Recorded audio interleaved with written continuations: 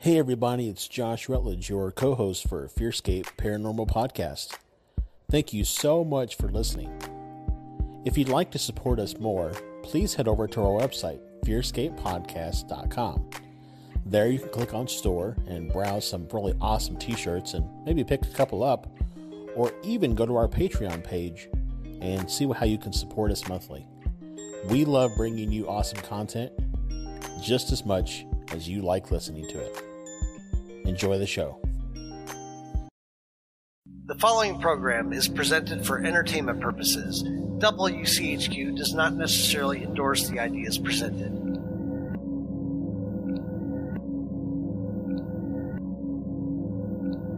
Fearscape is a program that explores the legends and lore around many creepy and scary things. Information is researched and presented in an entertainment fashion and is presented based off of what we found. Legends have a way of changing over time, so beware.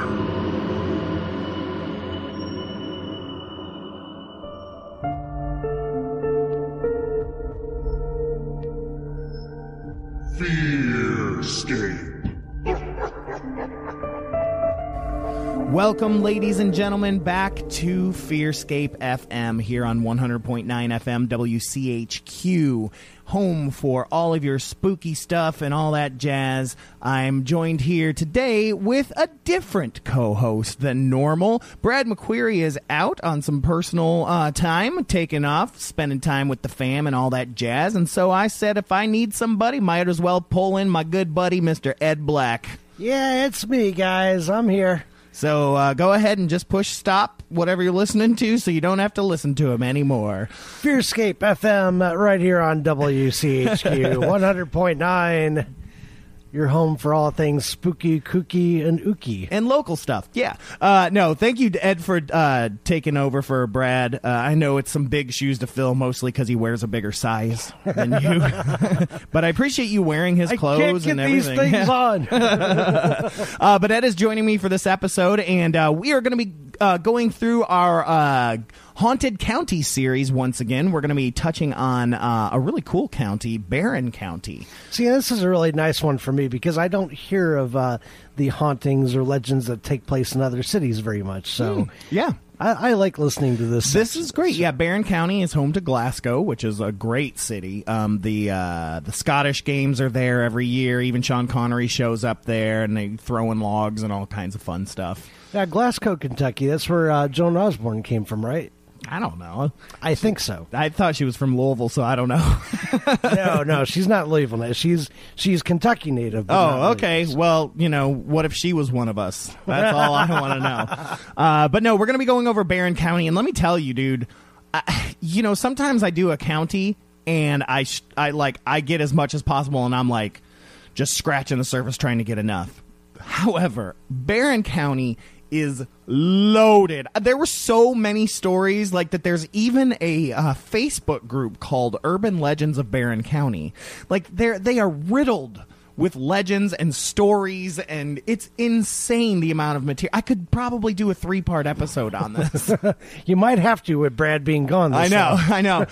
They even, because they touch into Mammoth Cave National Park, that they've even got some Mammoth Cave stories. But since we just did the Mammoth Cave episode last week, I'm not going to touch those stories. Although, what'd you think of the pictures? The pictures were crazy. I told everybody if you look on the WCHQ Facebook page and you find that link or the post about it, you'll see those pictures that Ed took that are spooky, man. Those are actual pictures that came from Mammoth Cave. One is the actual picture, and then the other right next to it is just a brightened and enhanced version of that photo. And it's either some Native American or some miner. I don't know. I thought it was a miner at first, but then once Ed pointed out that you could see the headdress and stuff, man, you really start to see it. Yeah. And it's really insane. I highly recommend checking that out. We've got some great sources that we're working from today. As usual, our good favorite book of all time, Ghosts Across Kentucky by William Linwood Montell, as well as Urban Legends of Barren.wordpress.com. KentuckyBigfoot.com, which is always a fave, And I believe one more here. Oh, we've got the Burlington Evening Gazette, as well as... Stefan puts in a whole lot of research on this. I do. Hopkinsville, The Hopkinsville, Kentucky, and some of these are old newspapers. And so we've got some stuff, man. So but before we even get into this, though, let's get into a little bit of creepy catch-up. Creepy catch-up. Creepy catch-up. Creepy catch-up. Y'all, it's creepy. So those of you guys that listen, you know Creepy Catch-Up. This is where we let the viewers, or the listeners know if anything creepy's happened to us since the last time we recorded. And I don't know about you, Ed, but I've had a creepy week. Have you? I have had a creepy week. Well, I'm glad you have, because, you know, as the creepiest it got were, you know, some of the people who came in from out of town for Derby. Yeah, so. that's super. Well, yeah, there's that too. Gosh, I didn't even think about that. Ghost of Derby, that's a good episode for next year. But yeah, I just...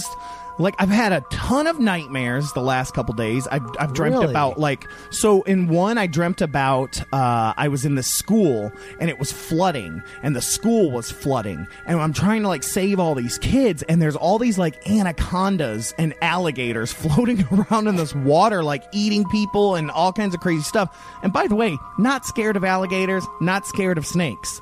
Like, so now I'm kind of surprised why I was dreaming about this, because that's not something that frightens me. I mean, don't get me wrong. I was frightened because this thing's trying to eat me, which I would be scared of, but not snakes in general. But you're telling me, though, that you consider yourself a non-macho guy, but yet you have no problem whatsoever when it comes to snakes and alligators. No, I will tell you why. So snakes, my uncle Bill was the old thrasher of the day.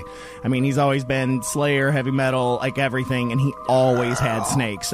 Growing up, we had a snake. His name was Carcass, and he was a 7-foot Burmese python. Raised him from a baby, so I kind of was always around snakes. Snakes don't bother me at all. Alligators, they don't bother me either. I mean, I don't want to be...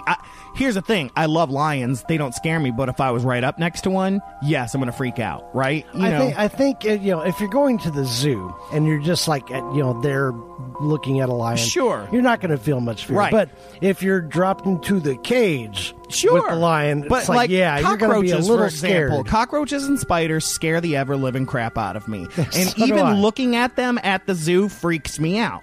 Right? Like, yeah. I'm like, or shark, same thing. I'm like, you know, but like, yeah, snakes not going to bother me. But although I've never seen a shark up close, I've never been like, you know, I guess that close to the ocean to where I would ever see a shark up front. I've never seen one up close either. My wife is absolutely frightened of all sea life. And when we went to Mexico for our honeymoon, we're snorkeling, which scares her already. But we're snorkeling in kind of like one of those mixes of freshwater and seawater areas. So they have a big net, so no big fish come in there. Right. But there's a stingray down there. And I'm like, I come up and I'm like, stingray. She's like, we're leaving now. Go now. And she like grabs me and swims to shore. And I'm like, it's 10 feet down. Like, it's the stingray. Stingray is what killed the crocodile hunter. Yeah, right? but a different kind of stingray. And he was messing with it. Leave him alone. Leave him alone. Leave Steve Irwin alone. But not only that, I had another dream where zombies had taken over the world, and a lot of us were hiding out. And I had to give this speech, which, by the way, if you know me, I don't care about that stuff. But in it, like, I had this gum that I could not remove from my mouth, and every time I would like reach in to pull more gum out, teeth would come out. And it's so funny because I'd never had a teeth dream before. Like, so I don't know, something's up with that. Have you ever looked into dream analysis about that? I do all the time. Dreammoods.com is my jam. I love those. And, you know, and it says all this stuff. And I guess I'm like, okay, I guess there's some stuff I'm worried about that I'm afraid to say. Or, you know, it's just that I've had the zombie dream like a couple I've times. had zombie dreams bazillion times. I love zombie dreams. I don't like the zombie dream because it's usually because because usually in like a zombie dream, it's like Walking Dead. I mean, you're just always on the run, and then right when you wake up, is that point where you're actually cornered and the zombie is getting ready to, to bite into you. Yeah. That's when you wake up. Yeah, we could, man, we ought to have an episode one time, just you and I talking about dreams sometime. Actually, I need to, it didn't happen this week, so I don't know if this qualifies for It qualifies for you. Okay. Well, then let me tell you about a dream that I did have. Okay. This is just like a few weeks ago. It was a home invasion dream. It was like I came home late one night and I go into the bathroom to do my business, and I look in the mirror and there's like a dude who's standing behind our door. Nope. And then he realizes that I've seen him, so he grabs me and like throws me into the tub. Has his hands like around my neck, Right. And I got myself to wake up from this, but it's left me like so paranoid ever since. Yeah, it's like every for sure. time I go into the bathroom, I'm always checking behind that door to see if that dude is there. Mm-hmm. Especially if I've just gotten home or something. I'm always like going back there and checking the door. Yep. Well, the last thing I have for Creepy Catch-Up is listeners are very aware, I've talked about this quite a bit, that one of the things that happens to me all the time is that I hear my name called. Constantly. Yes. Daily. Well, a couple days ago, it happened a lot. Like, where I work in Portland is this very, very old building. And, like, that day, like, nobody was in. Like, it was basically, like, me and one other person. And, like, I just kept hearing my name. And I'm like, what? Hello? Yeah, what's up? She's like, I didn't say anything. Like, this happened a ton. And then I kept, like, seeing things out of the corner of my eye that I can't justify movement. So maybe it's a car reflection. I don't know. I can be a skeptic here. But it was more than usual. Like, usually it's like once or twice a day at max, right? But you always hear your name being My it's like, name. No, that's I'm out for Constantly. that. And like, I am out. And I've tried to find online to see if there is a phenomenon that's named for that. There isn't. But I know it's a thing because I know other people's like, yeah, I hear my name. Now, granted, the number 7 sounds like Stefan, heaven, those things. Sure, maybe I can count that. But a lot of times it's like, hey, Stefan. Like, I mean, I hear that, and it's not in a there's a schizophrenic. hey before it? Sometimes, yeah, and so it's not in a schizophrenic because it's not like kill your mother. Like, no, it's just like Stefan, and I'm like, yeah. Yo, Stephanie. And nobody's there. It's the weirdest thing. Anyways, I don't want to dig deep into that because we got more stuff to cover, but that was Creepy Catch-Up. All right, I'm going to move straight in because I've got a big, huge story to cover for Spooky News. So we're going to jump right into Spooky News. Spooky News.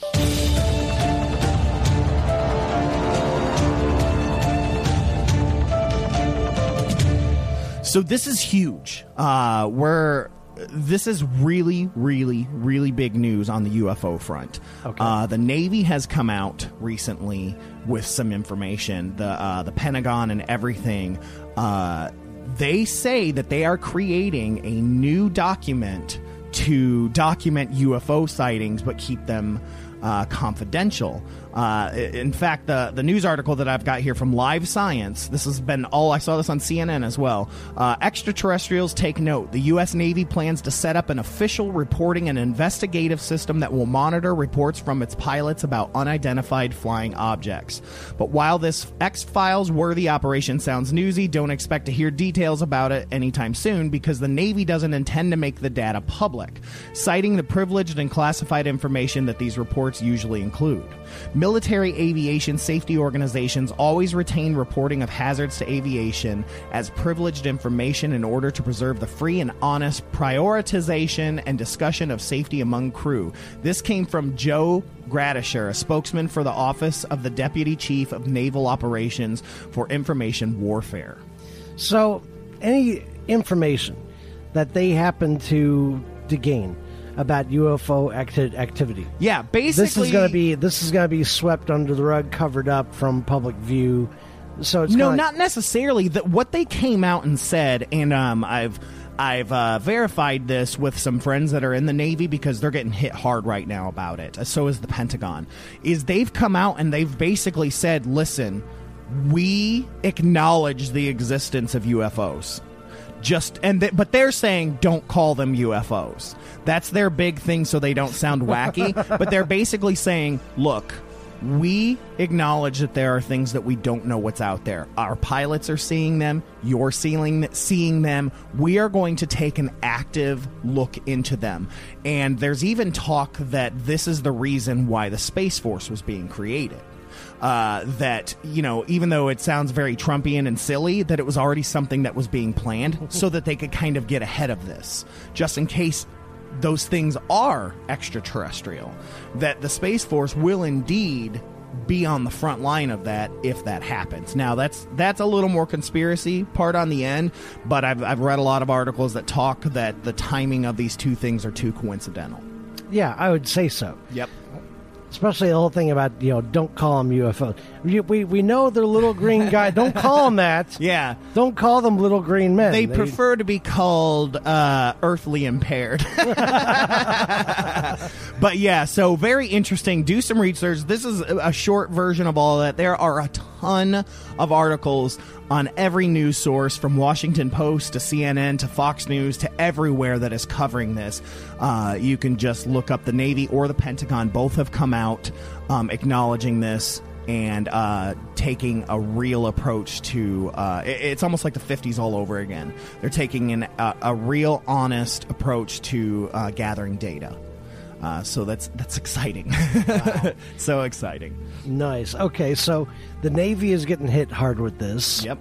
And they do want to keep it covered up. So this is basically it's not necessarily covered up. Another it's Roswell sort of kind thing. of. It's just they don't want to make it public, the information that they're gathered, because they don't want people to be harassed or things like that. And I get it, because let's be honest, it's the military. They want to use it for research for military reasons. You don't want to put those cards on the table for Russia to see, or China, or whatever. I just thought it was how our government usually behaves, which is we know this is going on, but we're going to cover it up. But and not them let the public coming know. out and saying it is what makes it interesting and unique. Like them coming to the table and saying, "Hey, this is what we're doing. This isn't some shadow organization. This is the U.S. Navy. We are actively looking into this." It's huge. Wow. It's huge news. Anyways, let's move on. Okay. That's spooky news. So, I don't mean to cut it, but we got a lot. I told you we could do 5 episodes of Barron County. Barron County is apparently the most haunted place in Kentucky. Barron County. Barron County. Home of many barren things. Where is Barron County located at, Stefan? It's down south, close to Bowling Green, kind of, I believe it's northeast of Bowling Green. So that's Warren. Is that Warren County? Yeah, Warren County. I should know. I went there for school. But yeah, let me give you... So you've actually gone through Barron County before. I have. I've been through Barron County a million times. Cave City, I believe, is in Was there anything weird and unusual that happened to you in Barron County when you passed through? No. So Barron County is a county located in Kentucky, of course. It is its county seat is Glasgow, which we talked about. The county was founded on December 20th, 1798 from parts of Warren County and Greene County. It was named for the barrens, meadowlands that cover the northern third, though actually the soil is very, very fertile. How did I not see that coming, that it was named after barrens? I mean, it's there. I know. Yeah, there's no barrens Kentucky anywhere. Barrens. Yep. But yeah, like I said, Glasgow's super cool. There's a lot of stuff.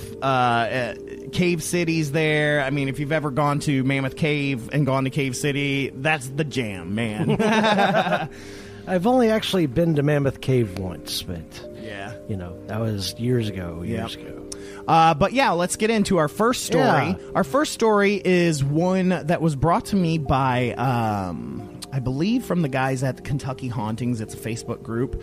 And this one comes from the Burlington Evening Gazette, Friday, April 7th, 1905. So this is a news article from that.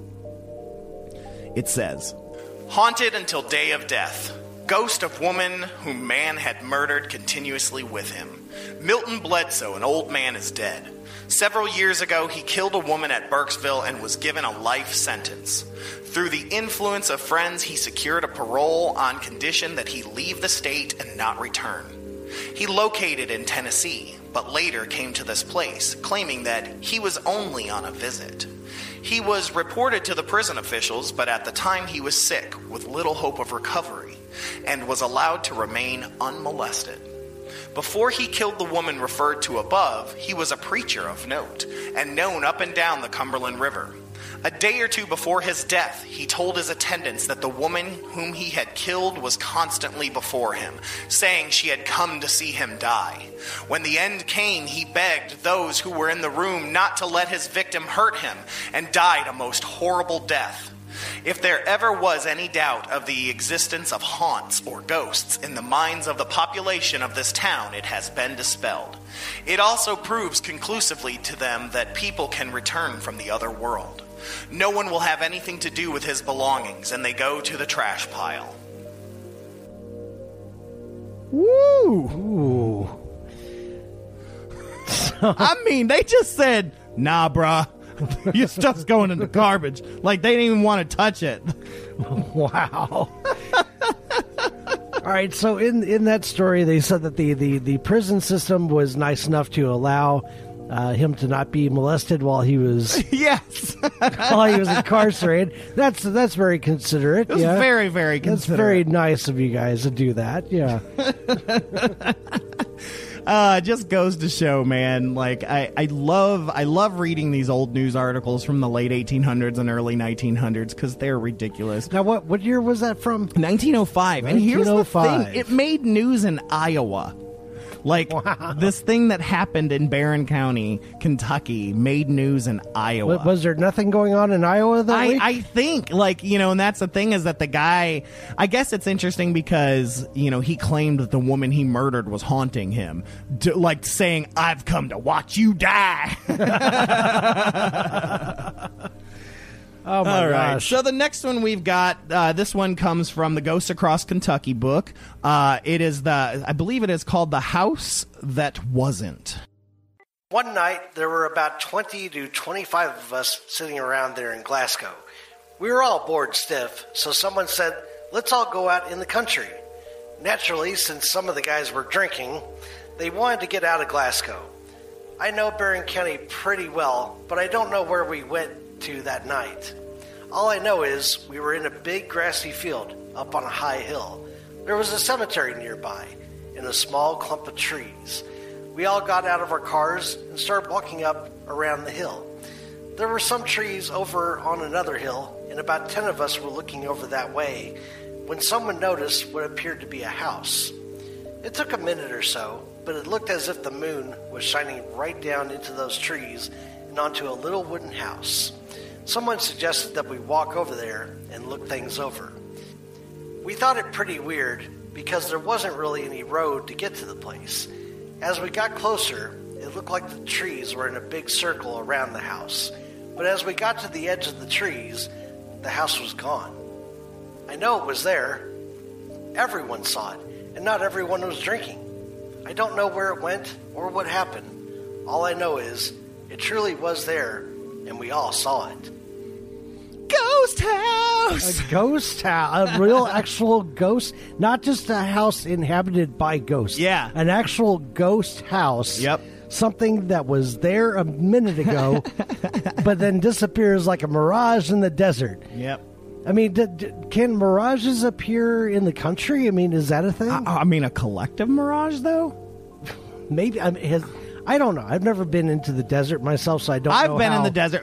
I don't know if there's a kind of like shared delirium when it comes to I don't know. I mean, I lived in the mirages desert. or anything, but I don't know. The only mirage I can ever think of is when you're thirsty and it's hot outside and you can see what looks like water on the road down Yeah. the road. And I think that's where the idea of the mirage came from, the oasis, because they thought that they saw water in the distance. It's sort of wavy looking. Yeah, line like when that's I on was the a kid, road. I kept thinking, man, I'm almost there. It's almost water. No, it's not. It's just heat, bruh.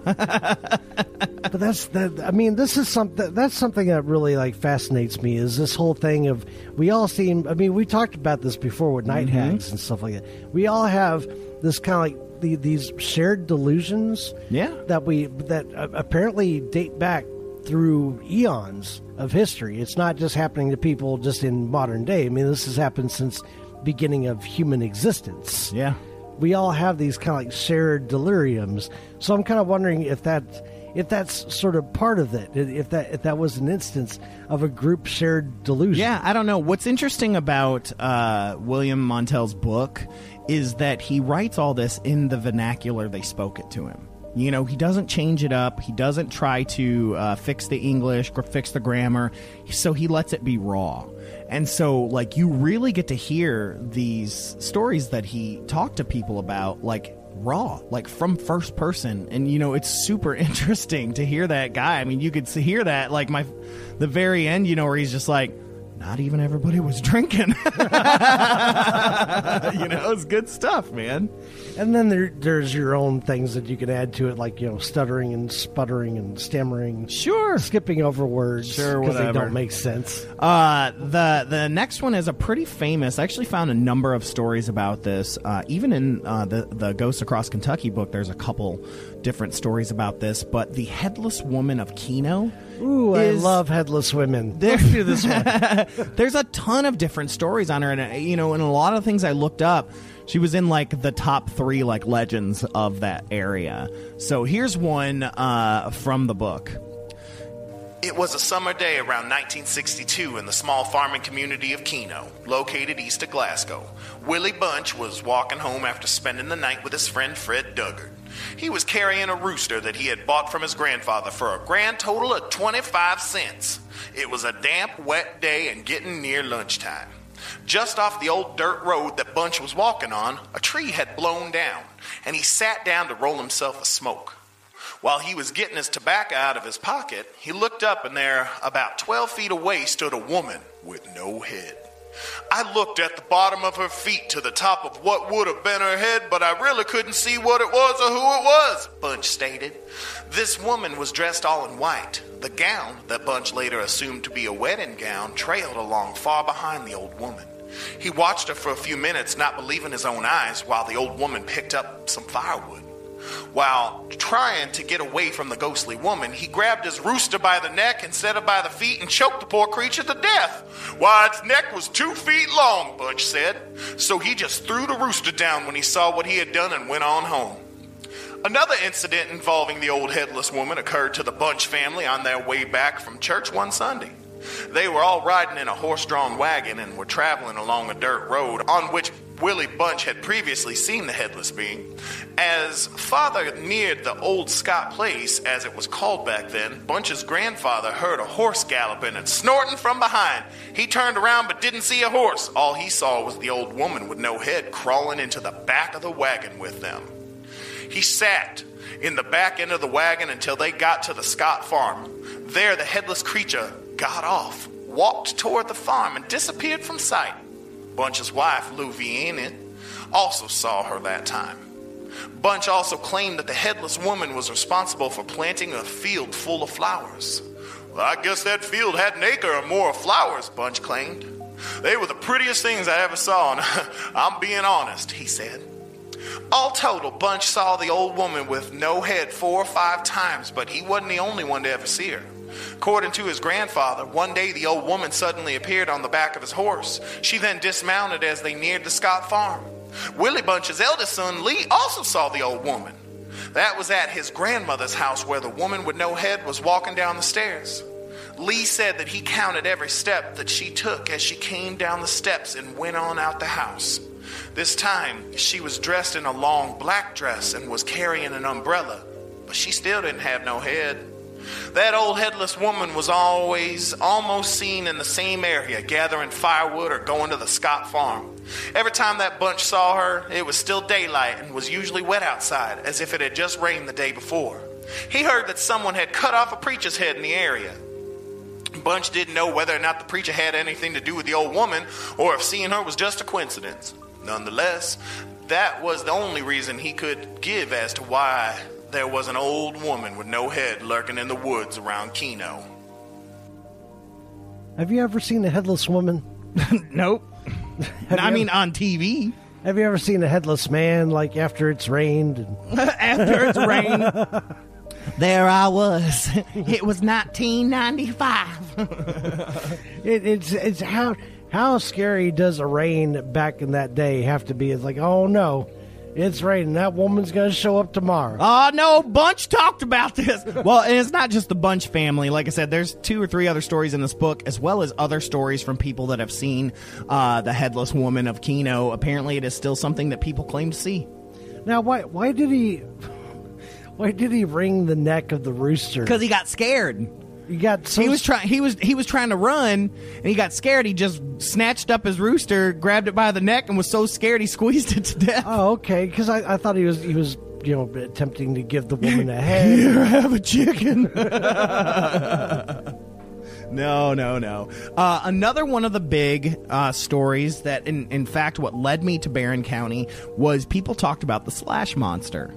The Slash Monster? The Slash Monster. Now, it's named for Slash Bridge, so don't get excited. It's named after somebody. Okay, I thought that was like the next big blockbuster Hollywood. You'd think. Monster creature feature coming. But the interesting thing about Slash Bridge is it's known for more than just the Slash Monster. It's got a few different hauntings.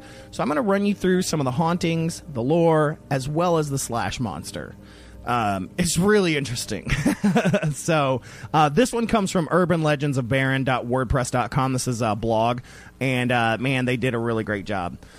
So he says, The first story I remember hearing of the Slash Bridge haunting was of a headless horseman that rode downstream on the creek toward the bridge, carrying various items including an axe and a satchel which probably contained his head or the head of some other unfortunate soul. It was said that if you stopped on the bridge and turned your car off, you could hear the horse's hooves on the rocks as it rode down the creek bed. Some anxious teens have even claimed to have seen sparks from the horse's hooves on the rocks. the second story I heard... Hold on. That's out of Washington Irving. Come on. You cannot... Kentucky has... You have no idea. Kentucky has so many headless horsemen and headless people stories, more than any... Because we looked into it. It has like 1 million... It's like this should be where Sleepy Hollow took place, because there are so... It's like every county has a headless, like... There's so many beheading, but still, that story is right out of Washington Irving. Yeah, I know. Even with like the going over the bridge and all that. I know. That's not... That's the Legend of Sleepy Hollow. Come on. You'd think. No plagiarizing. Or is the Legend of Sleepy Hollow based off of the Legend of Slash Bridge? Ooh, well... Yeah, I guess that's a way to turn around, isn't it? Yep. The second story I heard connected to Slash Bridge goes back into the early 1800s. Near the bridge on the northwest side of the creek was the home of a wealthy local man who owned several slaves. One night, a young black man got angry with his master and took the master's young daughter to the bridge and cut her head off with an axe, then threw her body into the water. If you stopped on the bridge at night, you could hear the sound of the axe hitting the chopping block and then a loud splash as though something had been thrown in the water. So once again, headless, like, and this isn't even in Kino. And like stopping on the bridge and hearing sounds of like, you know, you can hear the sounds of the hooves from the horse. You can hear the sound of an axe coming down on a woman's neck. I mean, you're just like, you got so much going on while you're, and I'm not even done. You haven't even seen anything. You're just hearing things. It's like, right. Oh man, I need to get out of this place. So he continues on. He says, brave young... Somebody's calling my name. What the hell is that Too coming? soon. Brave young boys with a little fortification from a few beers or some encouragement from buddies during a rousing round of truth or dare would be sent out into the wooded area surrounding the creek to hunt down the origin of the noises. An old well house was discovered on the creek several yards away from the bridge, and the flapping noise, somewhat like an axe on wood, came from an old well pump in the house. Skeptics, take it and blow it up. That's what they do. Here's the last bit of the Slash Bridge. Okay. Sometime in the 1990s, there was a really bad summer storm that caused flash flooding in the area. Around the Beaver Creek crossing on Old Munfordville Road, the land sits very low and water will come over the road for a brief period of time. It was claimed a young lady drove onto the bridge unaware of the flooding until it was too late. Her car was supposedly swept over the side into the creek. The young ones today claim that people have caught sight of her walking down the side of the road in a white sundress. Ooh. And with no head, right? Oh, no, not this one. But you know, I gotta tell you, because it sort of relates to that. Your real life? No, actually. No, actually, this can pertain to real life, but it's more about some of the movies that we watched. Old girlfriend, right? We went to see 2 movies that almost came out around about the same time. Texas Chainsaw Massacre, the remake, and Gothica. Do you remember Gothica? Yeah, with Halle Berry. Yeah, and Robert Downey Jr. Now, do you remember how both movies started? With a rainstorm. Well, not exactly. Both movies kind of. Oh yeah, there's out. no rainstorm in Texas. No, sorry. No, exactly. Well, both movies start out with a young white blonde woman being found on the side of the road, apparently in some form of distress, and people stopping to pick her up. Now, we had gone to see both these movies almost back to back. And I turned to her after, I think it was Gothica we'd seen. I was like, okay, so what lesson have we learned from both of these movies? If you're driving down the road, and on the side of the road you see a white girl who looks like she's in trouble, keep going. Yeah, keep Brad going. and I have talked about that because, of course, white woman in a white dress is constant as well. Not just in Kentucky, but everywhere. And yeah, we were saying the same thing. You see her? Go. Just keep driving. Just keep driving. You pick her up, she's going to mess your life up. Yep, and so we'll be interviewing you on the show if you stay alive. But this all leads to the Slash Monster.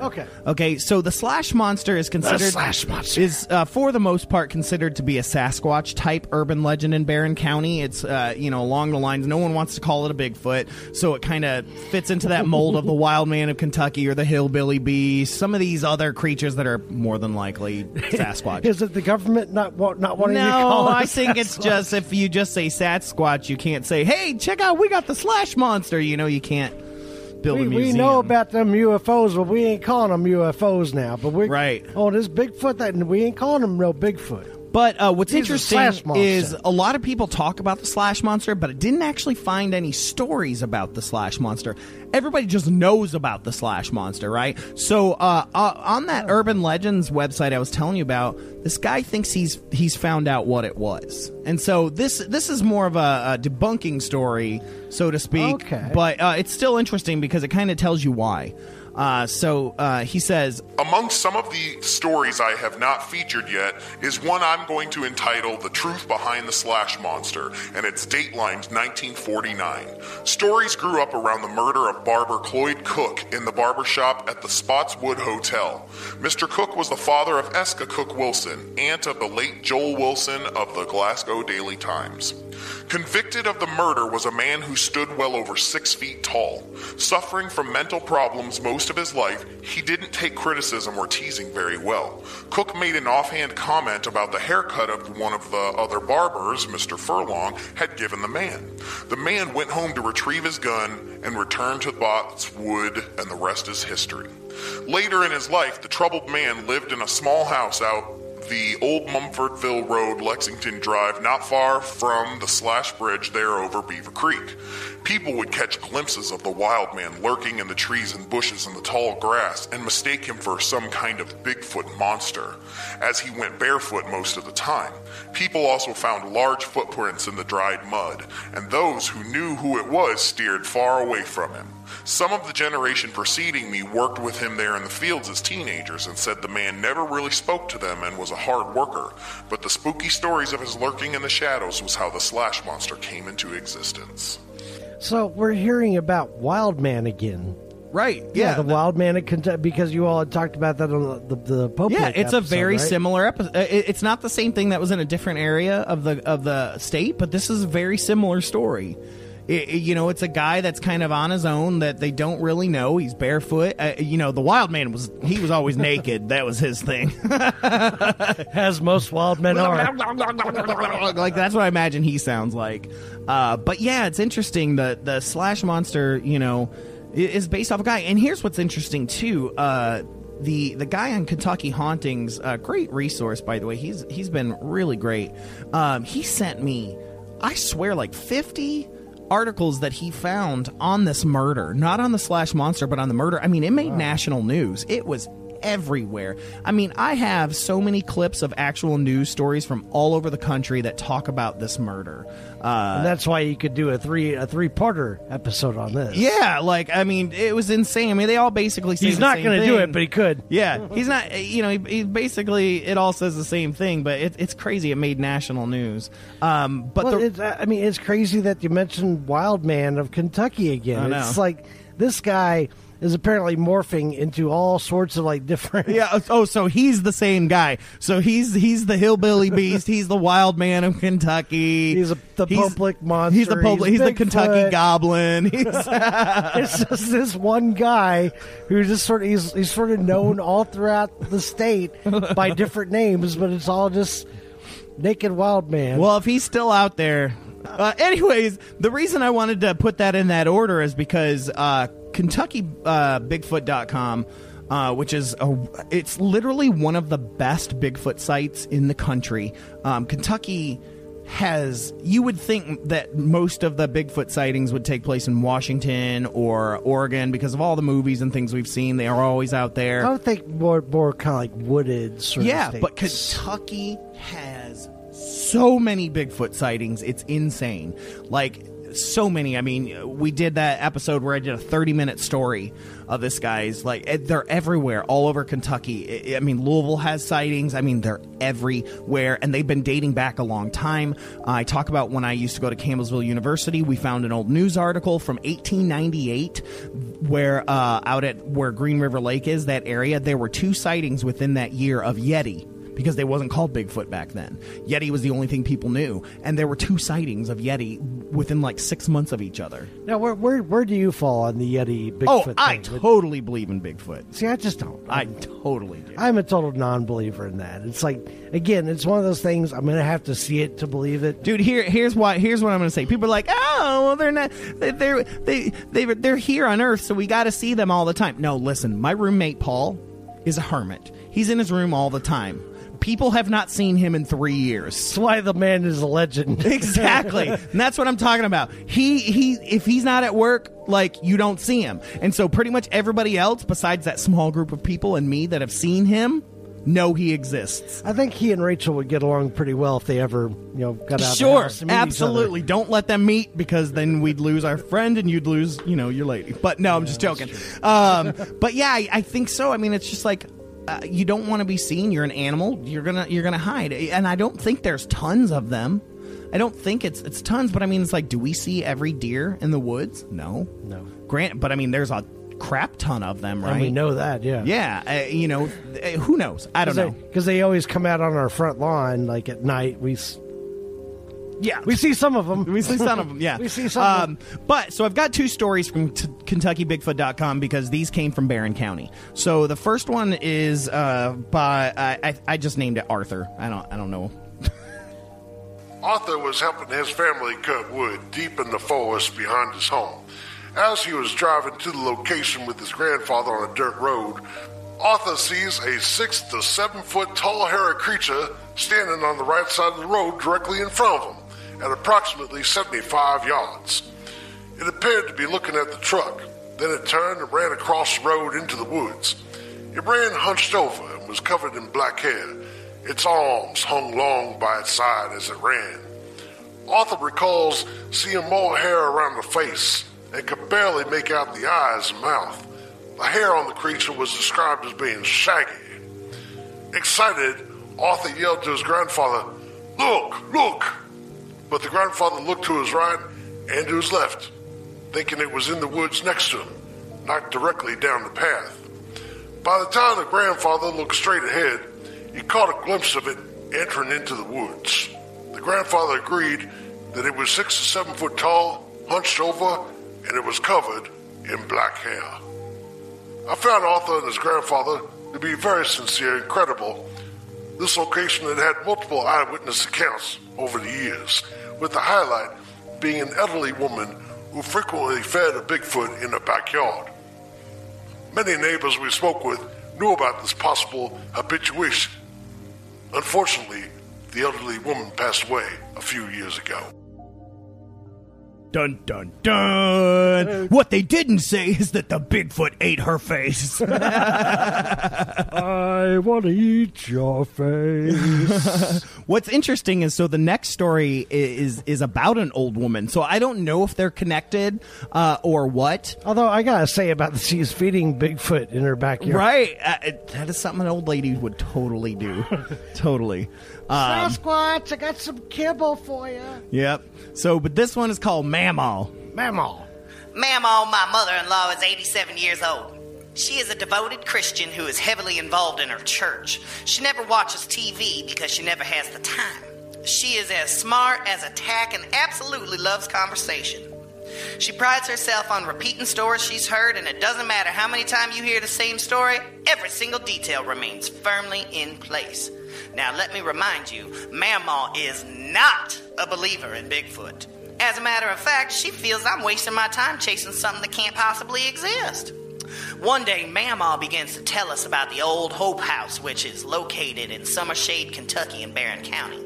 She said, well, you know, the old Hope House is haunted. And I said, what do you mean, Mamaw? She said, well, when I was just a little girl, my Aunt Paige stayed alone one night while her husband worked the night shift.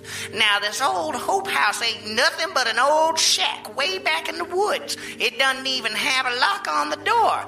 And I replied, no lock? Nope, said Mamaw. Just a latch on the front door. And I said, Mamaw, what happened? Mamaw replied, Aunt Paige saw a ghost. It was about midnight, and as she laid in the bed, she saw a big, dark, hairy figure standing in the doorway to her bedroom. She said she closed her eyes tight, pulled the covers up to her neck, and she froze stiff as a board.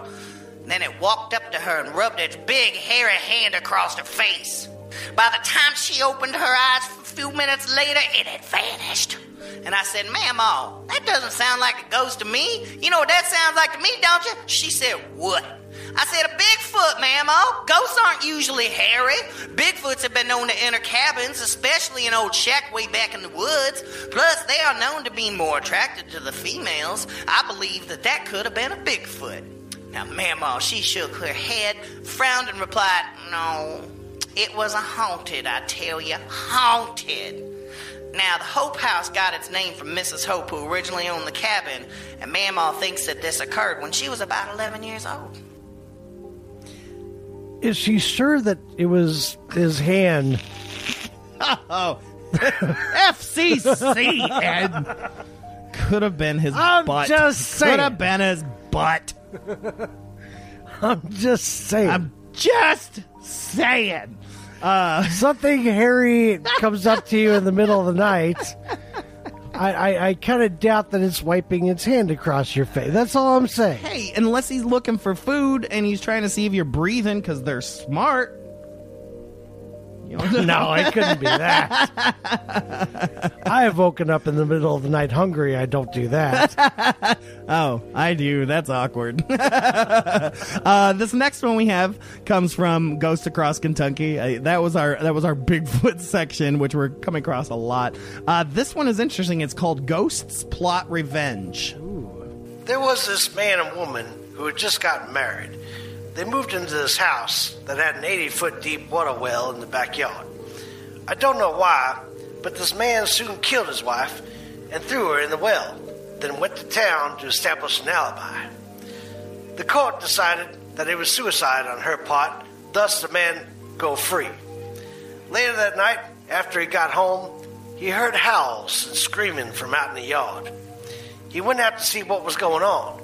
It was then that he saw the figure of a young woman jump into the well. He saw it several times after that. Later that year, he remarried. One night, his new wife heard the same screams and groans that he had been hearing. When she went out there to see what in the world those noises were all about, the ghost of the man's first wife grabbed her rifle and threw her in the well. Now, almost every night, you can see the ghosts of both women sitting there on the well top together. Maybe they're just plotting to kill that rascal husband. It's like the Thelma and Louise of the ghost Nice. world. I like that kind of story. Yeah. They're still waiting on him. Like, come on, any And day he's now, like, Cletus. I went to the light ahead of time. They don't even know. They're just waiting there. Or, we talk about the differences of hauntings, residual versus intelligent. And who knows? They could just be residual. It could be them It just sounds intelligent to me that they're grabbing and throwing people down the well. Maybe that's just what they do all the time. And they're just sitting there on top of the well going, come on, Cletus, come on. They don't care who you are. If you smell like mail, you're going in the well. You're going to... Maybe that's who went into Mamaw's house was Cletus. Like, he's out there haunting ladies. And the ladies are waiting for him by the well. and wiping his hands across the face. Exactly. This last story I've got is another oldie but a goodie. This one comes from the Hopkinsville Kentuckian from November 5th, 1907. And it says, Ghost story. That mysterious rain at Glasgow Junction. Some of the Louisville daily papers have been exploiting under scare headlines what they termed a singular phenomena in the shape of a mysterious rainfall at Glasgow Junction, apparently coming from a clear sky. At first, the rain was confined to the locality of a certain tree, under which it was said a sensational murder had been committed some time in the past. Tourists and visitors flocked to this tree to witness the singular phenomena and listened with bated breath to the weird story of the murder. Scientists were called on to explain, but all pronounced it was a miracle beyond their ken. The little village of Glasgow Junction, Men's Hotel, and the Mammoth Cave were incidentally getting a big lot of free advertising. Unfortunately, however, for the daily papers and their reporters and the sensation-loving citizens, an unsophisticated farmer of the neighborhood chanced to be in the village one day and was attracted to the haunted tree by the crowd there assembled and inquired the cause of the excitement. The situation was explained to him and his attention called to the drops of water falling under or through the tree while the sun shone brightly in the clear sky. This hayseed farmer had a more practical turn of mind than is good for sensational newspaper stories. He had growed up among the trees and bugs of his farm in Old Barren County and not been satisfied with the ghostly explanation given, concluded to look a little in for a sensible explanation. He soon discovered that the limbs of the enchanted tree were infested with a peculiar insect or bug which was puncturing the limbs and twigs with its sharp beak and thus allowing the sap to drop to the ground. Pointing out this explanation, he turned in disgust from the gaping and disappointed crowd, mounted his mule, and rode home. that was news. I know that was news. The best is that here's this from Hopkinsville, which later becomes the home of the most outrageous. I am here standing in front of the enchanted tree. It's ridiculous because, like I said, Hopkinsville becomes home to the Kentucky Goblins and all the alien nonsense. They have the Green Man days and everything. And here's a story being like, them city folk keep trying to say that there's a haunted tree. Well, let me tell you, this reporter found Jack nothing. He's so mad. A lot of stories, especially ghost stories coming out.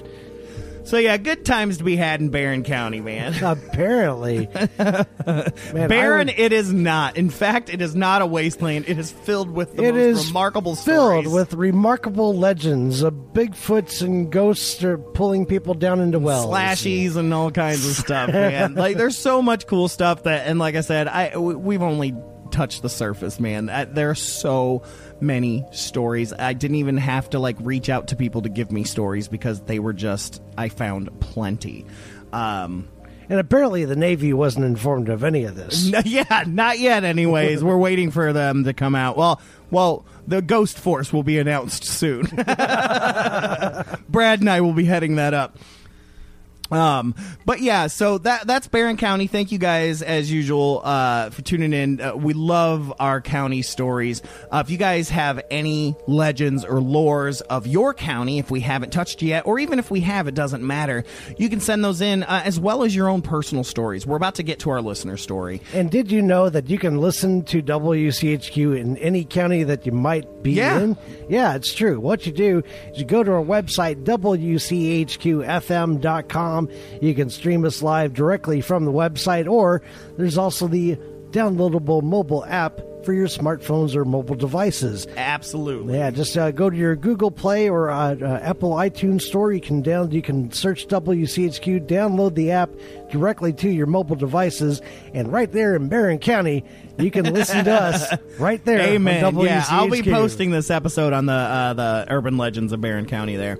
But one of the other things I want to say is that, you know, there are two ways you can hear your story. You can it'll be a part of this counties. This, you know, if it's county specific, you know, and you want to make sure that that's a part of that story, we can add it into once we hit that county, or just one of our listener stories. That's just a personal story. It doesn't have to take place in Kentucky. I mean, you could have been out in New Mexico when this happened. We actually had one that took place in Alaska, one of our earlier episodes. And it doesn't have to be like a big, long, epic story. I mean, it could just be a couple of lines. Sentences. Yeah, we've had those as well. We love those, and sometimes we get a couple of those smaller ones and we put them together. So we have like 2 or 3 listener stories. But this, the best way to get those to us is to email those to fearscapestories@wchqfm.com. Go ahead and just email those to us, or you can even record it on your phone if you want to hear your own voice and send us that sound link, or set up a Google Drive, whatever. We want it. We want it. We want it. Want it. And so we did have someone respond to us, a listener named Mike Heathrin. And boy, he's got a cool story. Thanks for writing in, Mike. Yeah, let's hear your story. Here's Mike Heathrin's listener story. When I was a kid, my Grammy would tell stories about how she would see the ghost of her mother after she died. Her mother died when my Grammy was 7 years old, giving birth to my great-uncle Pete. She says that whenever she would cry about losing her mother, that she would feel a hand on her shoulder. Most of the time when she looked, nothing was there. However, one time after her dad had yelled at her and whooped her good, she was crying and screaming out that she wished her mommy was there. She then felt that comforting hand on her shoulder, and she heard the voice say, "Shh, baby, it's gonna be fine." She abruptly stopped crying because she knew that voice. She heard it clear as day. It was her mother's voice. She looked at her shoulder and she saw a disembodied hand there, and it was her mother's hand. How did she know? Because the ring she wore. It was a gold ring with a small amethyst in it. The same ring that Grammy's dad gave her mom when they got married. It was unmistakable. From then on, she always knew her mother was always there watching over her, and anytime she needed comfort, she would just think about her mother's hand on her shoulder, letting her know she'd be fine. Yeah, buddy. Good story. Good story, Mike. That's a good one. I think, you know, that kind of fits into mine. I mean, you know, like hearing my name or whatever, but she hears, "Shh, baby, it's going to be fine." She's so, you know, I don't know if she was 7 when that happened, but. Would you feel more comforted by that being, you know, say like your mother's voice, or more like Barry White's voice? Yeah. "Shh, baby, it's going to be all right." That did not sound like Barry White. That sounded like Dr. What's his name from Inspector Gadget. See, that sound like Dr. Claw. Okay, well, would you feel more comfortable with Dr. Claw saying? Yeah. No, it'd be like, "Shh, baby, it's gonna be fine." Yeah. Oh, yeah. No, but thank you, Mike, so much. Once again, we appreciate those stories. Send those into fearscapestories@wchqfm.com. Man, so we've reached the end of our episode, Ed. Yeah, it feels like the end of it. It does. This is the end of our careers, too. But Ed, why don't you tell them a little bit about yourself, where you can be seen or heard and all that stuff, so they can be sure to follow you. I can't really be seen anywhere these days. You can hear me a lot at WCHQFM.com or on the radio dial 100.9. I'm on Monday through Thursday during Lunch Break Live from 11 a.m. to 1, and I'm rocking out all the best local and regional rock. So be sure to tune in. and rock out with your lunch out every Monday through Thursday, 11 a.m. to 1, right here on WCHQ. That's right. And you can find Brad and myself on Sidetracked Improv. We are at the Bardstown at 1801 Bardstown Road in Louisville, Kentucky, every first Saturday of the month at 10 p.m. Ed's usually there rocking the lights and the sound for us. Yep. I also teach at an improv school called Improv 502. You can find that on Facebook. We teach classes every single Monday, so if you're interested in doing improv, and we do a lot of drop-ins and level 1 classes and stuff like that, those are always on Mondays. We also perform with Improv 502. Improv 502 does a different show with different performers all the time every third Saturday down in the lounge at the Bardstown at 8 p.m. So there's lots of fun, cool stuff to do. Brad and I Sidetracked, we do our Fearscape long form, and it's spooky and all that stuff. But, aside from that, y'all keep on chilling, all right? So I want to thank you guys so much for tuning in. I've been Stefan. I will catch you on the flip side. I'm Ed, and I'll see you on Monday. That's right. And always remember, guys, hold those blankets extra tight. See you next time.